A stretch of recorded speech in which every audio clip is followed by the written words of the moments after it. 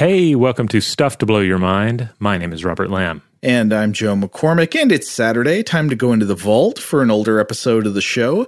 This one was the first in our series on the Halo iconography, which I remember that one was one of my favorite series we did in the past couple of years. This one originally published on February 25th, 2021. I'm excited to be revisiting it, so we hope you enjoy as well. Welcome to Stuff to Blow Your Mind, a production of iHeartRadio.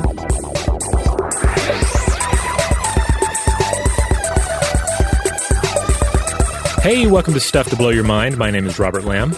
And I'm Joe McCormick, and today I wanted to start off with a kind of thought experiment that I think we've actually used on the show before, but we'll use it again because I think it is useful. It's the Martian archaeologist thought experiment. Yes. So imagine an exoarchaeologist from another planet is coming to study the physical remains of human civilizations. Long after humanity is gone, who knows what we did? We screwed up somehow, and there are none of us around here anymore, but the physical remains of our cities and institutions are still hanging about the Earth. I've seen enough episodes of Outer Limits to make a few guesses as to how it could have happened. Right, yeah. The neutron bombs of the Facebook wars, they did the job. Or, hey, maybe there's a better option. Maybe we warped ourselves into the 17th dimension and escaped this world, you know. Not a bad end. So this alien archaeologist is trying to understand lost cultures of humankind through the works of art that they created and preserved. And at some point, she ends up browsing museums. Maybe she's walking through the Louvre and looking at the paintings that were once housed and revered here. And if she were to look over many of the famous paintings of medieval and Renaissance Europe, she might arrive at a question that would be weird to us, but I think perfectly reasonable to her. And that would be, why did so many of the people considered holy by these artists wear wide-brimmed gold hats or gold wires around their heads? Now, of course, with enough cultural context, we ourselves know that these are not hats in the paintings. They're not even supposed to represent real physical objects. This, of course, is the artistic convention known today as the halo. But I think it's interesting that in a lot of these paintings, there might not be anything in the painting that would tell you that in isolation. It just looks like people have something that's yellow or gold, often circular, sometimes square-shaped, or just like a cloud or a kind of glow or radiance around their head. Yeah, as we'll discuss, it ranges from something that is very subtle to sometimes things that are very unavoidable, even where it goes beyond the halo and becomes this all-encompassing nimbus.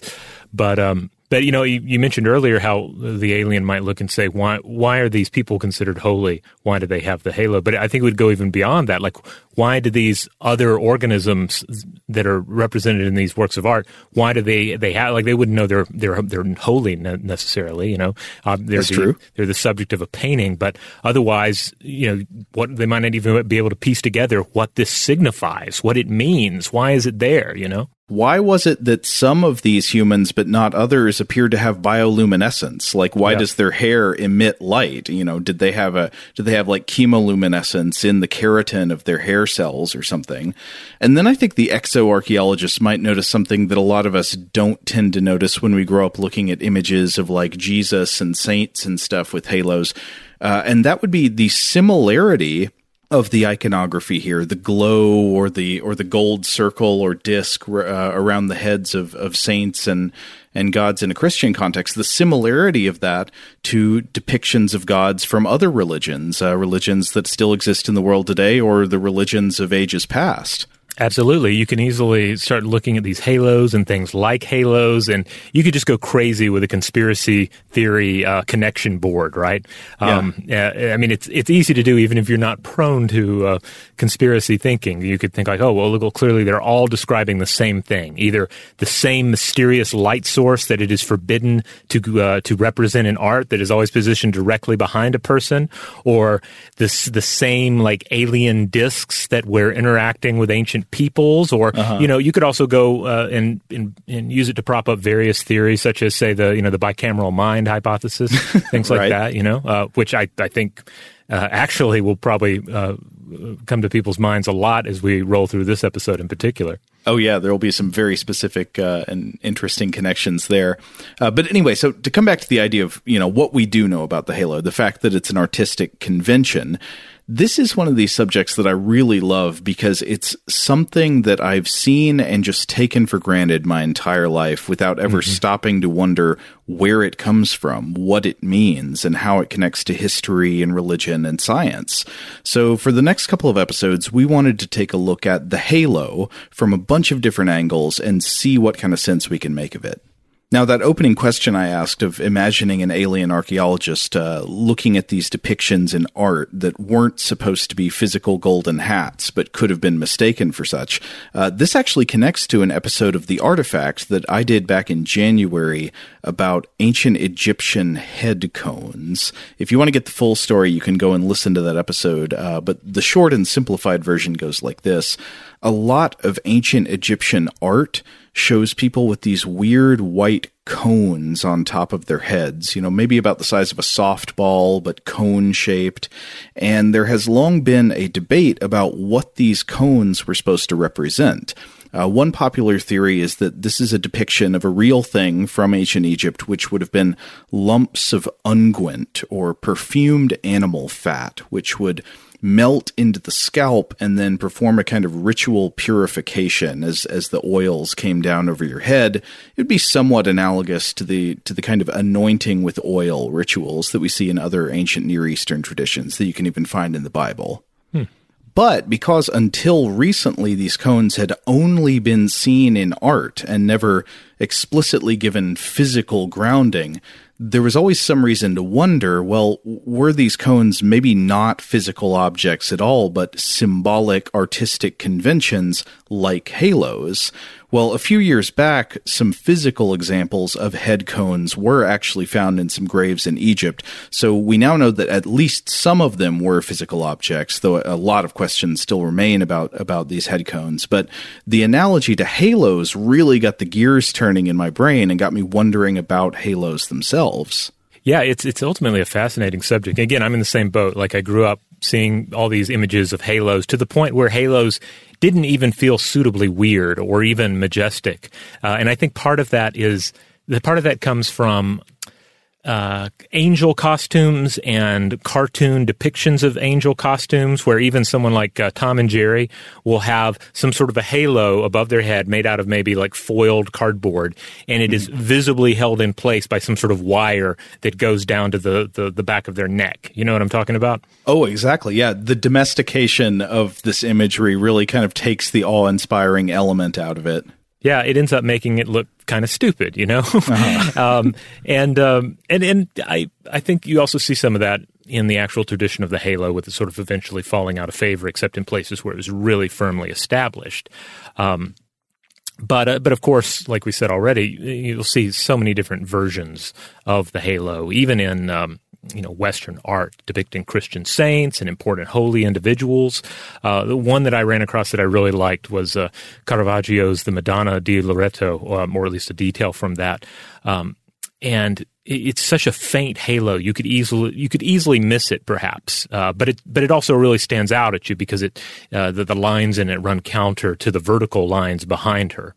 Yeah, and I like that in Caravaggio's art because it suggests that, in a way, holiness is something that is subtle to the human imagination. Maybe it would be obvious to the heavens, but, here on Earth, it's just the faintest glimmer of a circle. Yeah, You have to look for it. Yeah, R. Scott Baker, in some of his fantasy books, they're particularly magical individuals who occasionally develop halos around the palms of their hands. And it's not visible all the time, but just at certain moments by certain people. And I feel like that kind of captured some of the energy that you see in illustrations such as this.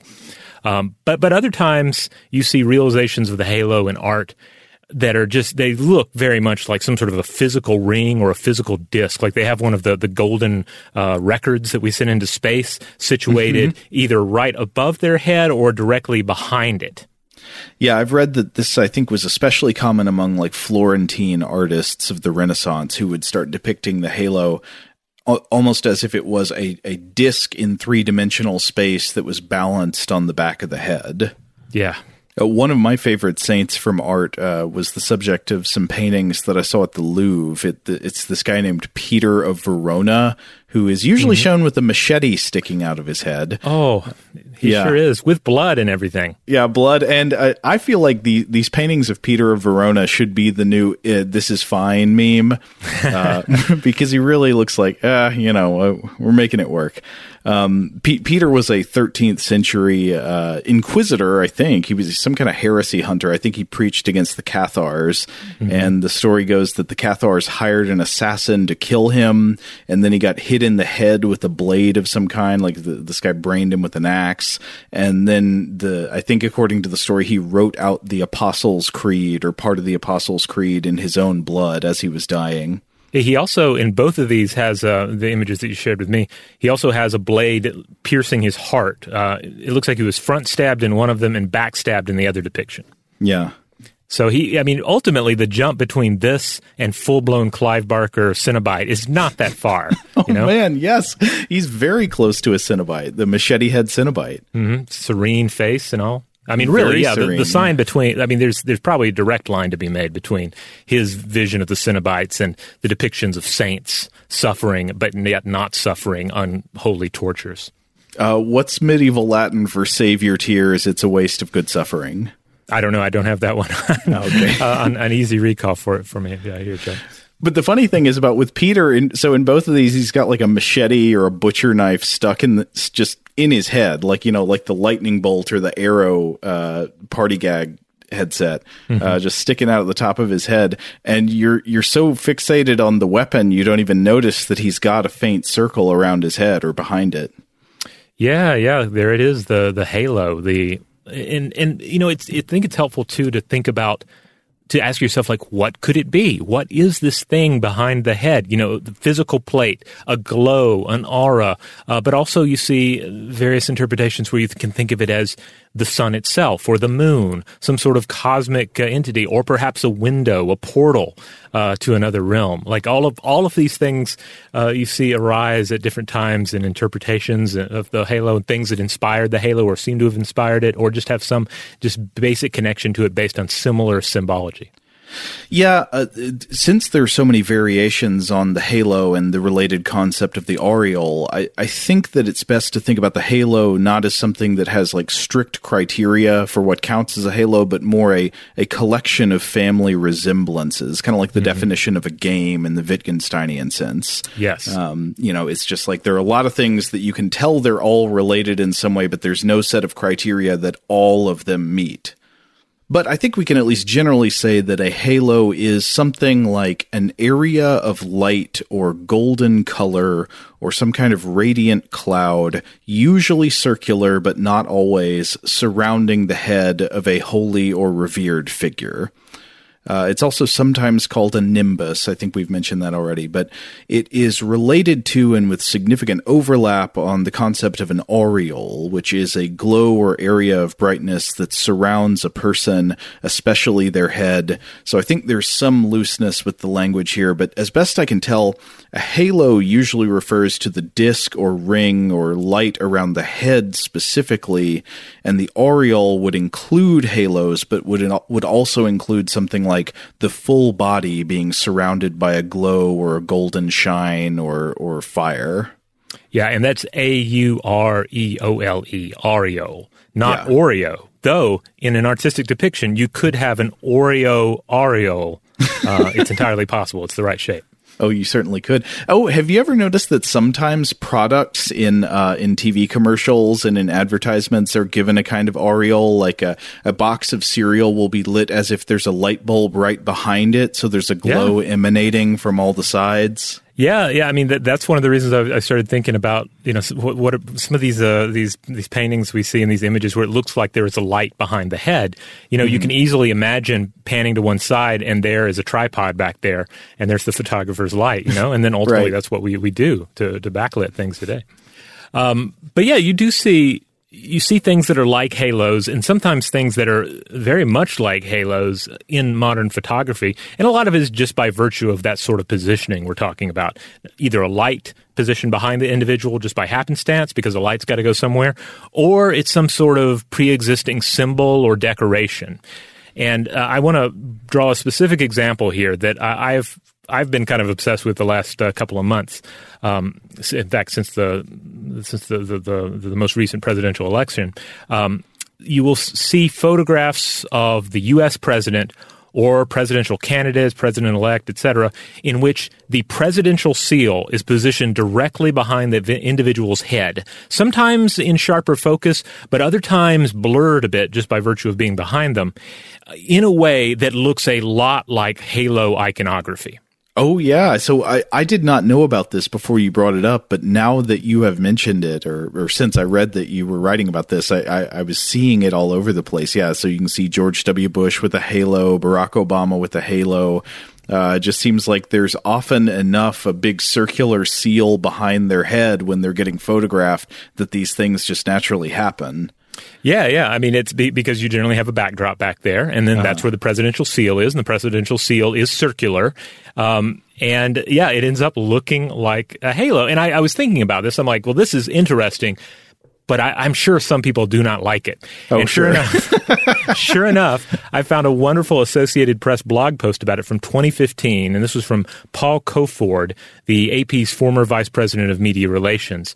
And he points out that the so-called halo issue has been around for a while, and that no matter who happens to be president at a given time, people complain about it. Because they can make the charge like, what are you doing? You're taking pictures of this president who I don't like, and you're making them look like they are anointed by God. Like clearly you have an agenda here in the way that the presidential seal is positioned behind their skull.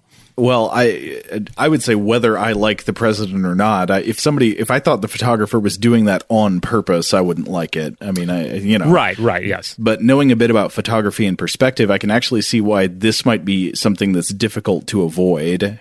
Yeah, Colford drives home that it's never the intention of a photographer to give the president a holy glow. And according to J. David Akey, AP Washington's then assistant chief of the Bureau for Photography, quote, the out-of-focus presidential seal is simply a tool to separate the subject from the background so he is not speaking in a sea of black. And then he adds that they try to make it clear that it's the seal and it's not some sort of glowing blur. And they've tried different things. They've tried shooting a lot closer, getting like cropping in tighter to the individual's face so nothing is seen around the head. But then if you do that, well, first of all, you just have like a real close, tight shot of somebody's face, and you can see the president's pores, right? Yeah. But then also, more to the point, you lose any sense of context or sense of location, and that's one of the things you're supposed to do as a photographer, is to provide that context and sense of location. And then if you do the reverse, like you pan out more and you try and move that seal around in the background, well, then you risk creating a photo that's not suitable for many uses, such as mobile use. You don't want to be, pull up your news app and you're flipping through it, and then you're like, who's that? I don't know. There's some white-haired dude there in the background. Oh, it's the president. I had to zoom in like 300% to see it. I think the real solution is that presidents just should not have the presidential seal behind them, and instead should have like a big, like psychedelic tableau, like the like the cover of the Jimi Hendrix Axis Bold as Love album. Yeah, maybe so. I mean, basically, one of the things it comes down to is this is a photograph that gets taken a lot every time the president gives an address or what have you. And the typical background just doesn't really give photographers much to work with. And photographers are constantly trying to figure out how to frame things up in a way that is visually appealing. So, at least for now, until they shake things up and get that new mural background you're talking about, the presidential halo is largely unavoidable. Like, you can play around with it yourself. Put yourself in the photographer's shoes and try to imagine what your options are there. Like, ultimately, the halo is kind of the best way to go. Well, maybe we can help you out with that today just by helping you as the viewer reframe your thinking about the halo so that it is not only the projection of a Christian saint, but in fact is an older and more widespread tradition of showing the radiance around the head or body of an interesting or important figure throughout world mythology. Yeah. But I will say that once you start looking for the halo and identifying the halo, you will see it more and more places. So certainly, listeners, as you encounter photographs of people with unintended halos or even intended halos, just by virtue of their environment, send those to us. Share those with us. Go to the discussion module, the Stuff to Blow Your Mind discussion module. That's the Facebook group. Share them there. I think it'll be a lot of fun. Yeah, bring them on.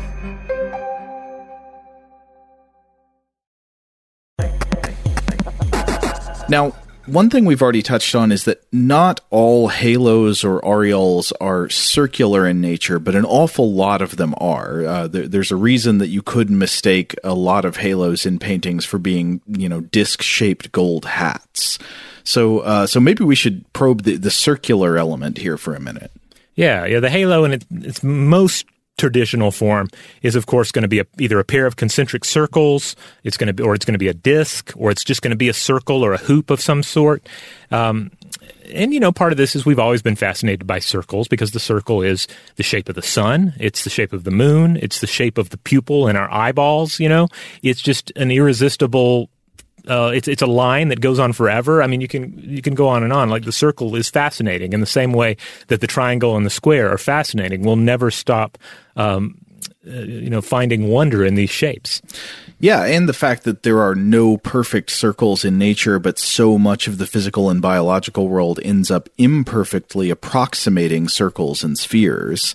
Mm-hmm. And then it gets even more mysterious and gets into like mathematical mysticism once you have consciousness of geometry, because there you get all kinds of ideas. I think the circle has special mystical allure because of its special status among two-dimensional shapes, like it has this relationship to the strange mathematical constant pi, and the fact that if you try to think about it as a polygon, I guess maybe it's technically not a polygon, but if you were to try to frame it as one, it would have to be a polygon with like an infinite number of sides. But the sun, I think, is of particular note here, not only because of its circular shape and sort of its all-consuming place in human myth-making, but also because of what we call solar halos, and that's something we'll get into more in the second episode. But there are, recordings of depictions of solar halos dating back to antiquity. In particular, the eruption of Mount Etna in 122 and 44 BCE resulted in rainbow-like halos that were observed at that time. I was reading Ancient Meteorological Optics by Richard Stothers in the Classical Journal from 2009, and he goes into this and includes a list of such observations from roughly 203 BCE on up till 351 CE, in addition to mock suns, which is another optical phenomenon we'll discuss in the next episode, and these have been recorded from as far back as 525 BC in Egypt, up through Roman observations in 193 CE. So the observation of light-based disks and rings in space and in the sky, I think, could naturally suggest some associations between those types of shapes or figures and holiness because of the long-standing religious associations with celestial objects, space, and the sky. Right, and then on top of that, too, you start thinking about just symbol making and the creation of lines, the etching of lines into things.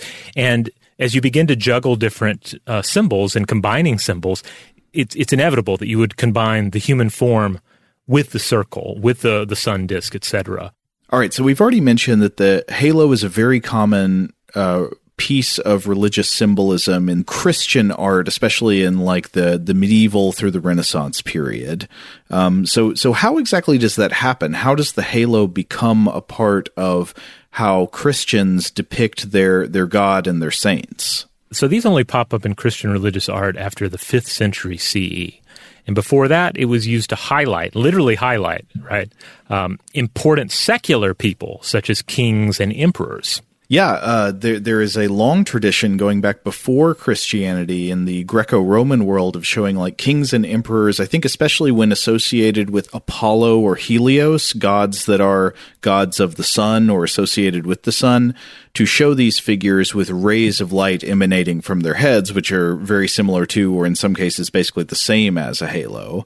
Yeah. And so you could get a pagan emperor with a halo before any depictions of, say, Jesus with a halo.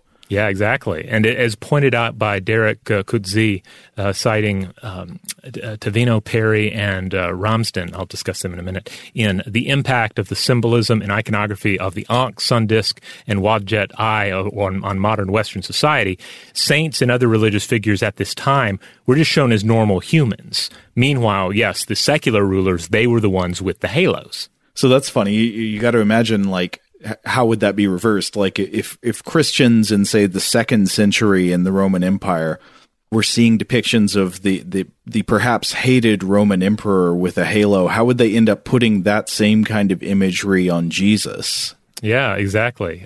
So it's really fascinating to turn that on its head here, at least for, like I say, modern consideration of the past.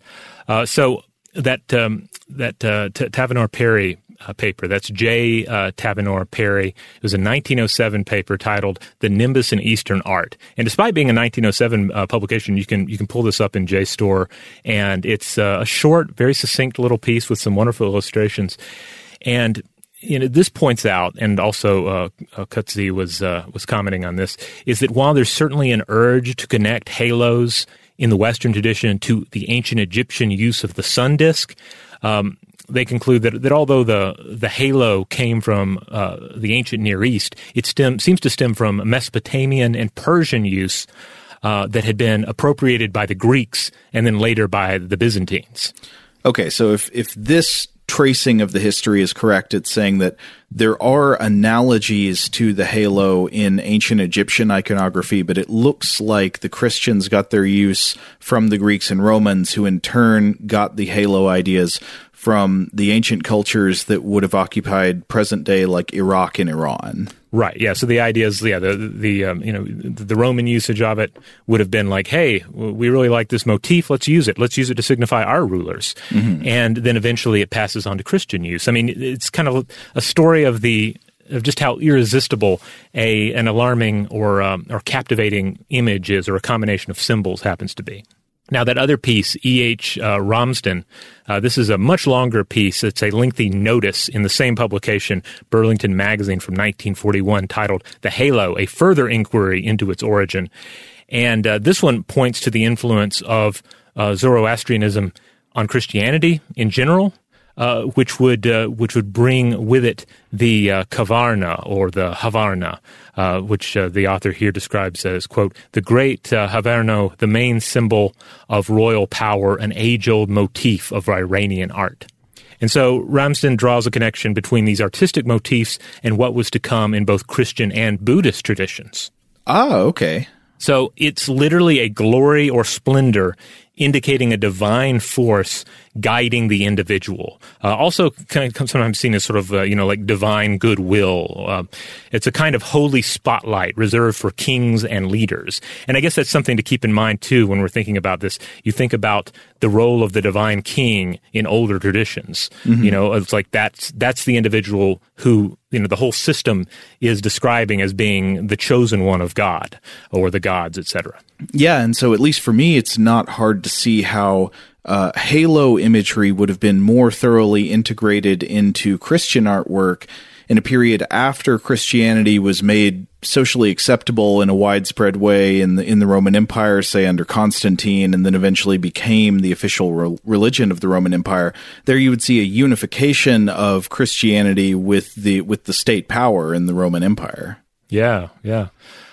So it's interesting to think about what the halo does, especially in later art, about how it signifies that the individual you're looking at is indeed holy.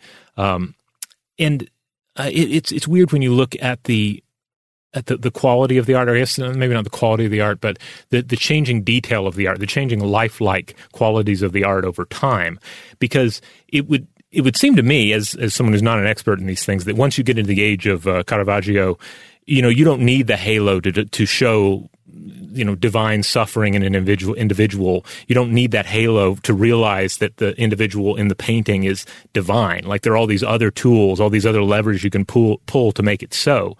And yet they're still there. Mm-hmm. I was reading this wonderful piece, very well written by Amelia Arenas titled Sex, Violence, and Faith, The Art of Caravaggio. And they point out that the halo, along with other symbolic inclusions, were often the only way to recognize any given individual in a painting before Caravaggio and the traditions before him, that this was a particular saint, etc. They'd be like, oh, well, there's the halo, or there's the, they're holding, a particular object or some sort of a grisly sign of their passing, that sort of thing. Right, because the saints wouldn't have been somebody, it wasn't like they had People magazine where what the famous figures looked like. There were no photographs, and you probably never would have seen these people. So there wasn't like one way that a figure looked. You would have to use cues in the painting itself to identify who they were, or to identify which of the figures in the painting was the person. Right, and Arenas writes that in the older tradition, a lot of these people with the halos or other symbols, they were basically interchangeable looking because they just looked like other rich people of the time. Yeah. And then by the time Caravaggio is coming along, he's making them look more and more like actual people. And this is interesting too, though, because you hear about the sort of behind the scenes stuff on various famous paintings, and you learn that, oh, well, this person that's portraying Jesus or whoever, that was just some strapping lad from somewhere around town that came in to pose for some paintings. Right. So they're still, not actual depictions of or supposed to, be actual depictions of the person. It's not a snapshot of an historic Jesus or anything, but it's somebody that's put there, and then you add these other things, these other symbols that allow you to gain something from it. And I think that gets into the role, the long-standing role of religious art that you see not only in Christianity, but in Hinduism, Buddhism, etc. And that is the use of the image to convey often complex theological ideas that that maybe even be difficult to explain with language. Things such as the transfiguration of Christ and the various complex roles and powers of Hindu deities and also meditative practices in Tibetan Buddhism. These are all things that are often laboriously baked into the visual image that you're presented with. Even if you're an outsider, you don't necessarily pick up on all of these things. I think a lot of times one thing that religious painting tends to do is to inject a kind of visceral passion into stories that are actually told just in pure linguistic terms in a kind of spare way. Mm-hmm. Like reading the text of the crucifixion narrative in the Gospel of Mark is going to ask you to sort of do a lot of work of like reading, passionate imagery into it. It's actually a rather lean narrative, but you can do a painting of it that's just full of pathos and anguish and showing the full suffering that the artist wanted to depict. Yeah, absolutely. Now, I guess it's time to get into some interesting examples of other religious and artistic traditions around the world that show something that might be considered analogous to the halo or aureole outside of the Christian artistic tradition. One of the oldest analogs to the image of the halo that I came across might be something that is found in ancient Mesopotamian mythology. So I want to start off with a specific example from the many stories of Gilgamesh. Now, in the Gilgamesh narratives, there is a recurring theme where Gilgamesh and his friend or his servant Enkidu have to travel to the dreaded cedar forest to slay a monstrous giant called Huwawa or Humbaba, who is the terrifying guardian of the woods, whose roar is as a flood, whose mouth is fire, and whose breath is death itself. One version of the story I was looking at included a line that was something like, Huwawa, like a man-eating lion, he does not wipe the blood from his slaver. Now, in some interpretations of this, right, Enkidu is kind of a beast man himself, right? Yes, I think so. Now, I'm not an expert in this. I think in the actual Epic of Gilgamesh, which is a later sort of built-out version of this recurring motif, he is. I don't know. He's a wild man, at least, if not a beast man. Oh, yeah. He's on the locusts and honey diet. But anyway, there are tons of different versions of this story from ancient Mesopotamian poetry and mythology where Gilgamesh or Gilgamesh and Enkidu have to go kill this monster in the cedar forest. And in many versions of the story found in different ancient texts, Huwawa or Humbaba is said to be surrounded by 7 layers of something. Sometimes this something is interpreted as more straightforwardly a type of cloak or armor that protects him, so he's got 7 layers of armor, 7 cloaks. Other times it is interpreted as Humbaba's 7 terrors, or even his 7 auras that inflict a horror, a supernatural terror on his enemies. And in one Sumerian version of the early story, Gilgamesh and Huwawa, it says that when the warriors neared Huwawa, the monster's aura sped towards them like a spear. Oh, wow. So they're like, it's like he's got 7 shield tokens that not only protect him, but can be used offensively as well. Wait, what are the shield tokens? Oh, I just, in various board games, you would have tokens for your shield. Okay. So there's like 7 shields. So like you'd have to combat your way through all 7 shields before you could actually hurt the creature itself. Yes, it's clear they have some kind of defensive effect. They also have some kind of offensive effect, and it's very ambiguous exactly what they are. They're a thing that can be taken on and off, and they protect him, and they are an emanation of supernatural power that is sometimes represented as a kind of light or glow. And in many versions of the story, what happens is Gilgamesh entices Huwawa to take off and hand over his 7 terrors or his 7 auras one at a time by offering gifts and flattery in return. So Gilgamesh will come up to him and he'll go to Huwawa and say, "No one knows where you live in the mountains. I want to be like you. I want to be one of your kinsmen. Here is a gift of lapis lazuli. Hand over your 5th aura." And so then Huwawa hands over his, each of one of his 7 auras in succession. At some point, Gilgamesh offers one of his sisters to Huwawa as a concubine. At some point, he offers him, I think, some kind of special flour or grain. But eventually, once all of the auras or terrors are removed, Gilgamesh can suddenly beat the monster up. Like in some versions, it says immediately Gilgamesh punches him in the face. And I was reading about, there's one specific version of this story that involves a great debate about whether to chase after the auras. It seems like the auras like fly off on their own. I was reading about this in the Epic of Gilgamesh, the Babylonian epic poem, and other texts in Akkadian and Sumerian by Andrew George from Penguin in 2002. And this example is in what's known as the Iskali tablet. It's a tablet that contains one version of the story, supposedly dated to the 18th century BCE. And so in this version of the story, Enkidu and Gilgamesh, after Huwawa is defeated, Enkidu says to Gilgamesh, "Hey, don't spare your foe." But Gilgamesh wants to go hunt down Huwawa's auras, like they've somehow gotten away. And the text here describes them as radiant numinous powers that Huwawa wears as protection. And Gilgamesh is like, "No, we got to go get them." And Enkidu suggests that they can easily do that later. Instead, we've got to stay here and kill Huwawa.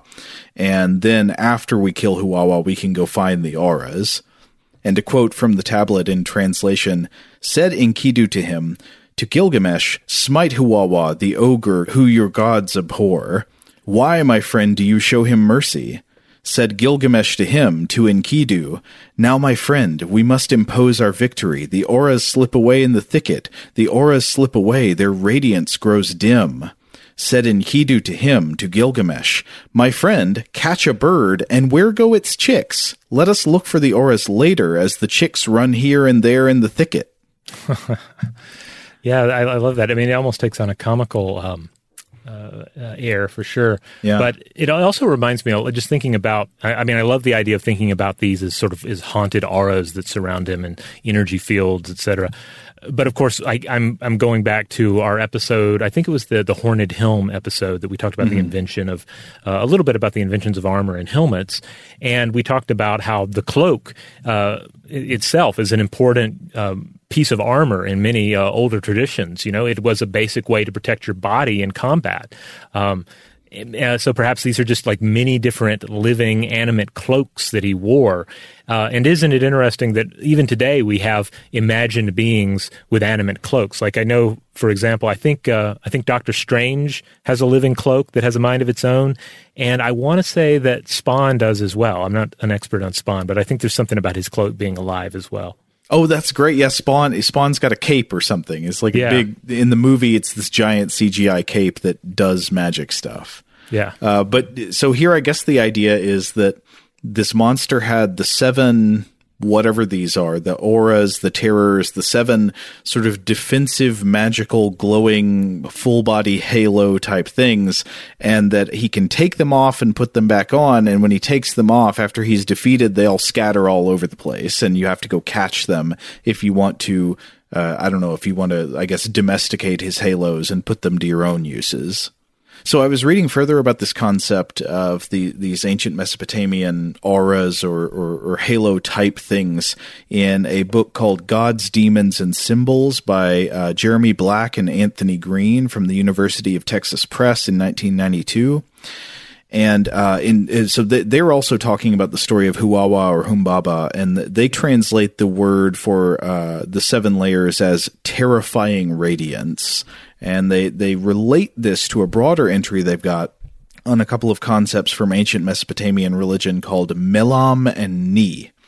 These are both Sumerian words. Melam's Akkadian equivalent is Melamu, and Melam refers to a specific type of divine power, while Ni seems to refer to the effect that Melam has upon humans. So if you are walking through the cedar forest and you hear a rustling in the bushes, and then Huwawa pops out, and you witness his Melam, you will probably be stricken with Ni. And no, I do not know if there is any connection to the Monty Python thing, but I kind of wonder. Yeah, the knights that say Ni. Yeah.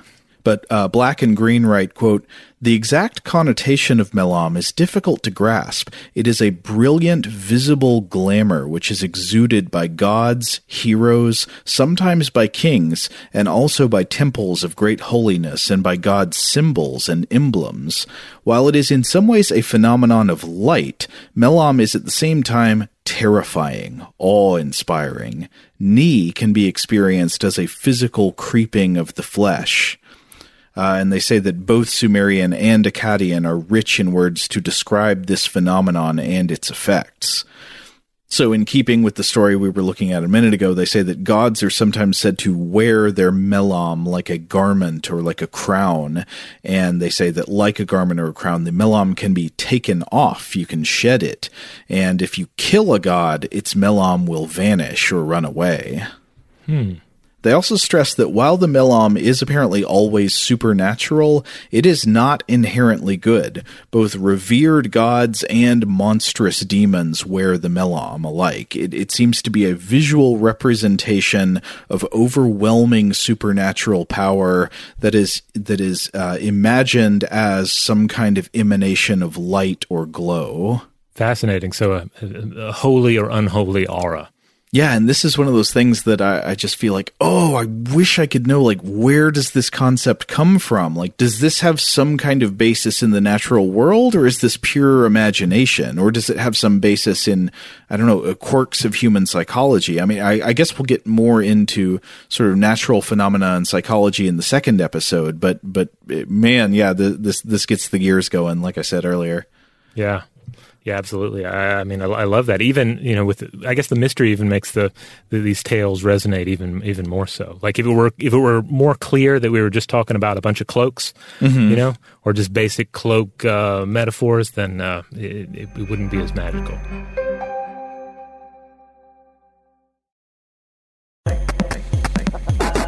Now, from here, let's travel over to ancient Egypt, because we mentioned earlier the idea of sun disks, and there are several directions to go in when considering the sun disk in ancient Egypt. But the one that probably comes to mind most readily, of course, is the state worship of the sun disk Aten under Amenhotep IV. This was basically he decreed that, okay, we're going to put the pantheon more or less aside, or we're gonna instead of focusing on the pantheon or certain individuals in the pantheon of gods, we're just going to worship this glorious sun disk Aten. And we could do a whole episode on this because it's such a fascinating story. But basically, this was an unpopular move that was reversed after his death. You know, it's tough to introduce a new god and a new twist on religion and expect everyone else to just stay with that change. Yeah. Now, I know there are some people who claim here that Amenhotep is in some ways like the inventor of monotheism. I think that might be a little bit oversimplifying the issue. Mm-hmm. It seems, from what I recall, I haven't studied this deeply in a while, but it seems like from what I recall, the Aten sun disk that he was revering was sort of like already a figure in Egyptian religion, but now he said like, well, this is now just the only god that we're going to worship, and the other ones are all subordinate to that god.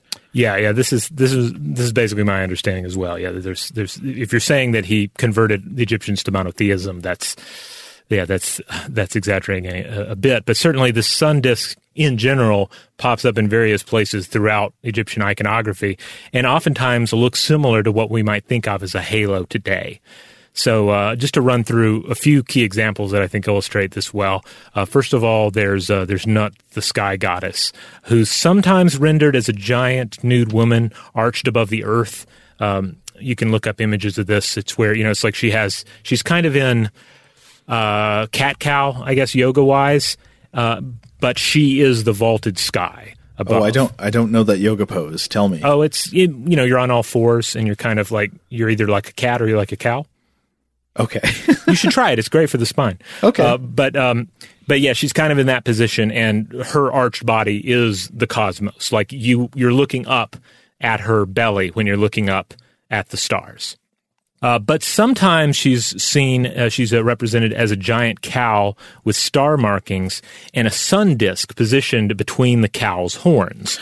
Again, she's associated with the sky.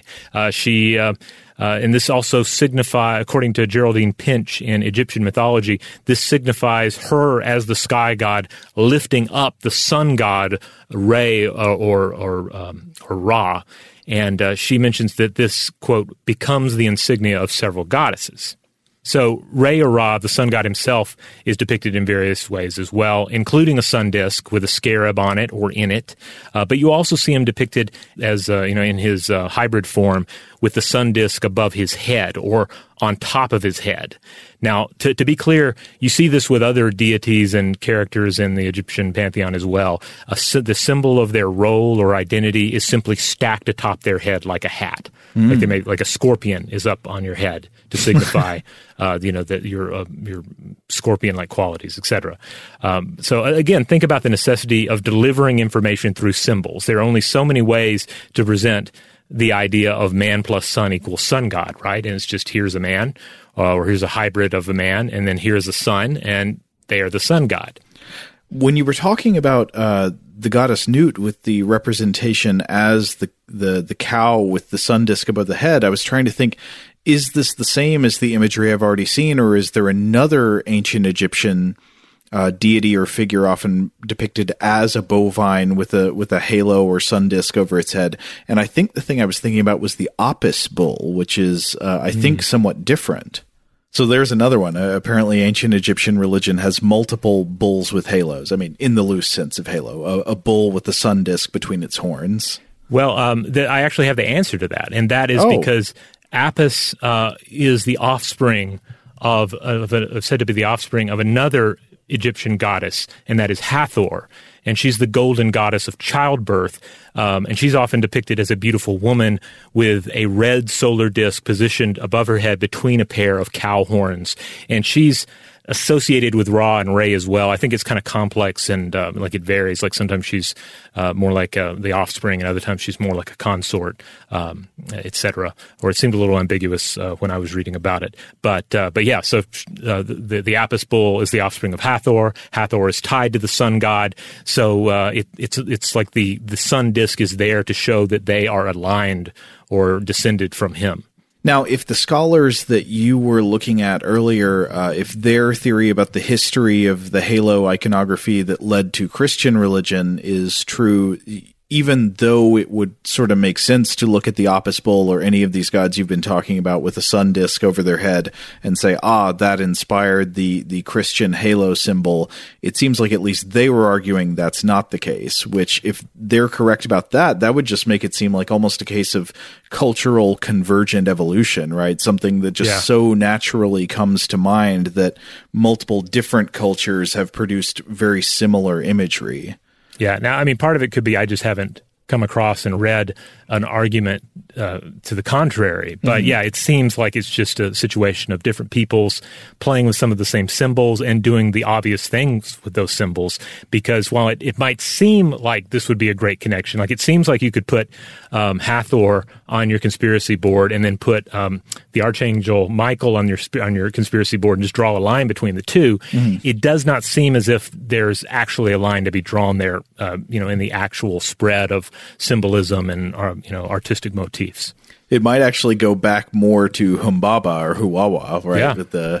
Or just generally the Mesopotamian concept. But I've got another one from the pre-Christian ancient world with some interesting similarities to halo iconography. And this would be the Achaean halo. Could you believe that there is something like a halo in the Iliad? This got me by surprise as well, yeah. Yeah, I guess a lot of people have read this and not necessarily noticed the similarities. Again, there are always going to be some differences, but the similarities are interesting. So there's one passage in Book 18 of the Iliad that strikes me as very, very pretty darn Halo-ish. So it comes in Book 18 of the Iliad. The context is that the great Achaean warrior Achilles, he learns that his beloved companion Patroclus has been killed in battle by the Trojan hero Hector. And the exact relationship between Achilles and Patroclus has been the subject of enormous debate over the centuries. At the very least, they are supposed to be the closest of friends. They're brothers in arms, they're confidants. Some scholars also believe there's an implication that they're lovers. That's not stated explicitly, but some really think it's sort of there subtly in the text. Whatever the exact nature of their relationship, they care very deeply for one another. And Patroclus is killed in battle. And when Achilles learns that Patroclus has died, he almost literally goes insane with grief. And then that grief turns into rage and a thirst for vengeance. And the Trojans and the Achaeans are in the middle of fighting to claim Patroclus's body from the battlefield.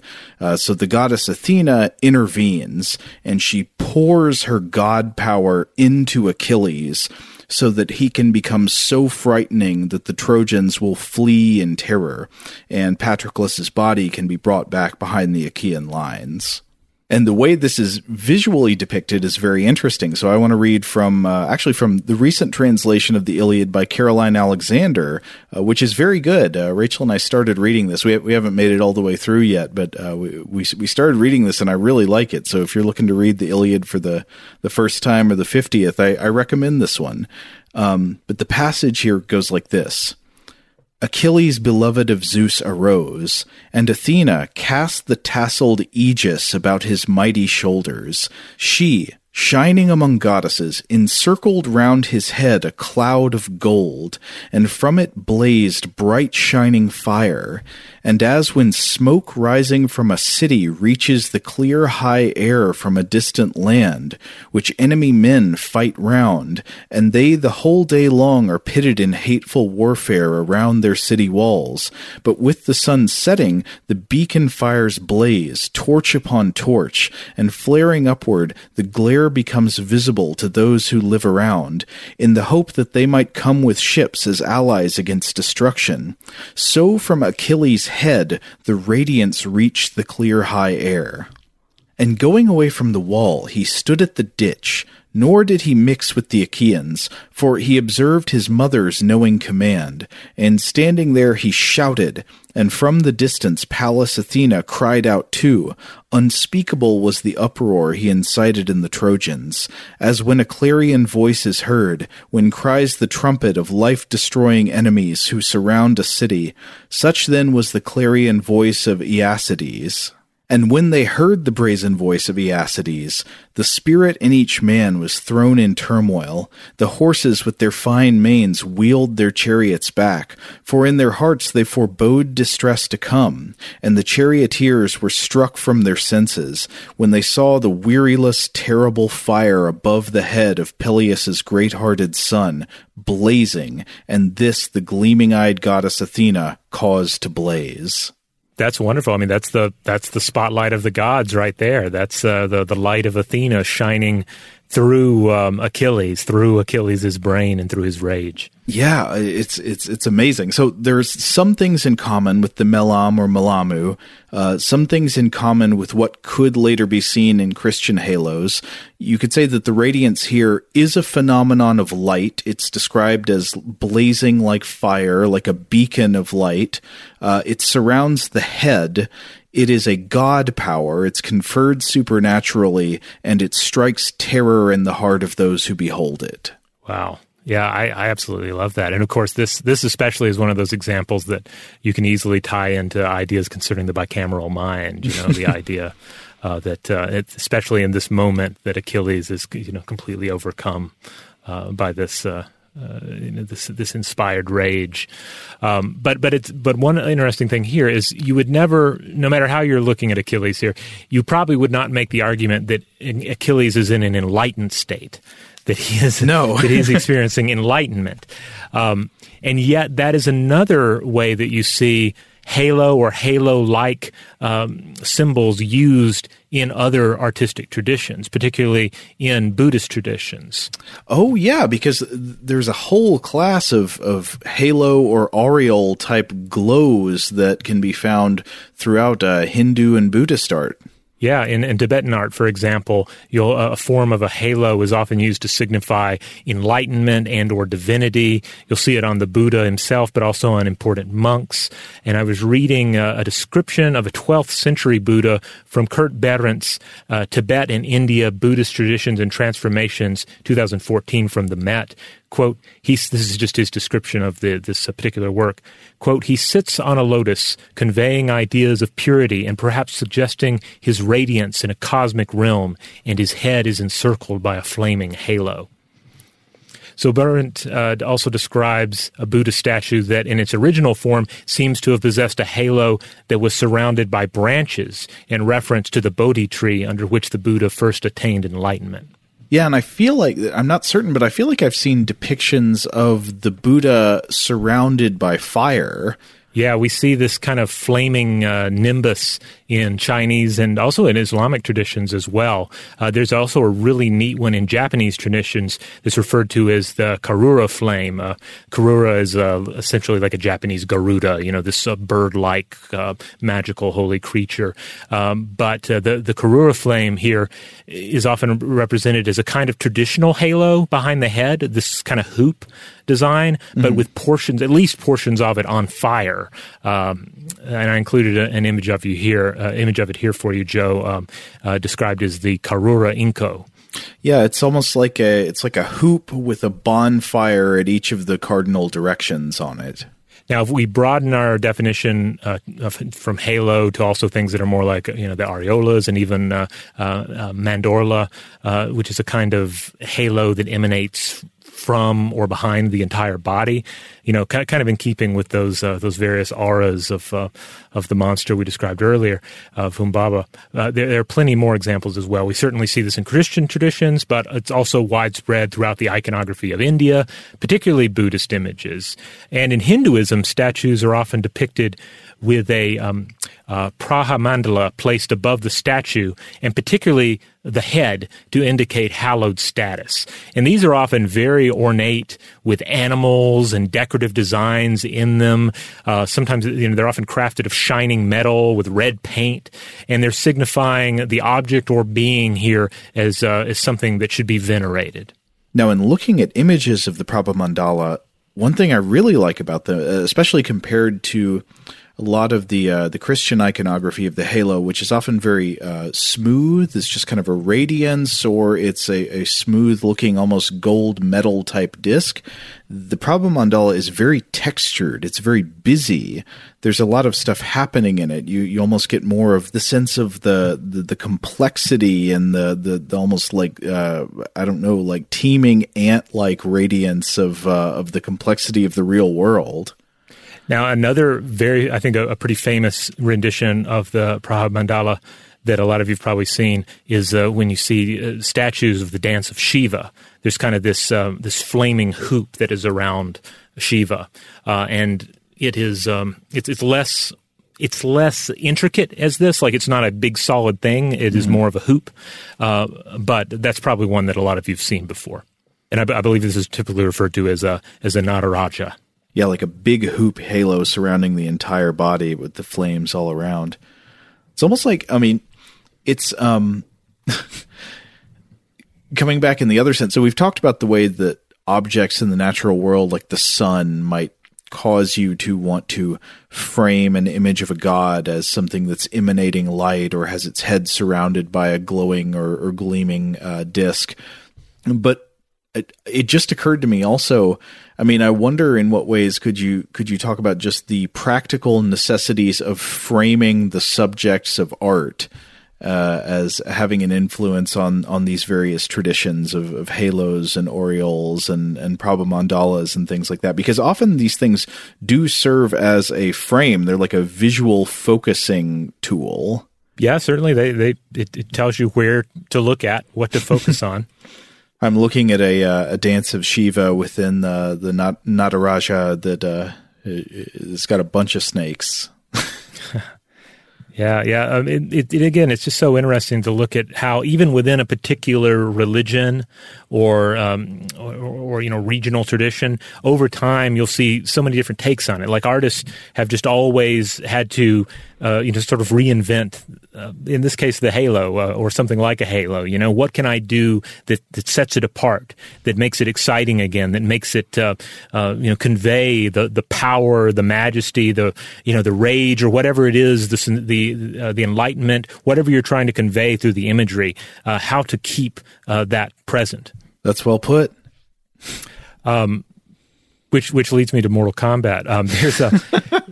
Just in passing, we mentioned fictional characters earlier. In the latest rendition, there is a goddess character named Cetrion, and you get to change the way your characters look. And one of the things you can do is you change the various halo-like things emanating around her head. It's actually quite interesting. Like, is it going to be rocks? Is it going to be jewels? Is it going to be something nature-like, stick-like, and all? But ultimately, they managed to work a lot of what we're talking about into that particular character design. Now, in any of those like WWE Build-A-Wrestler games, can you build a wrestler with the halo?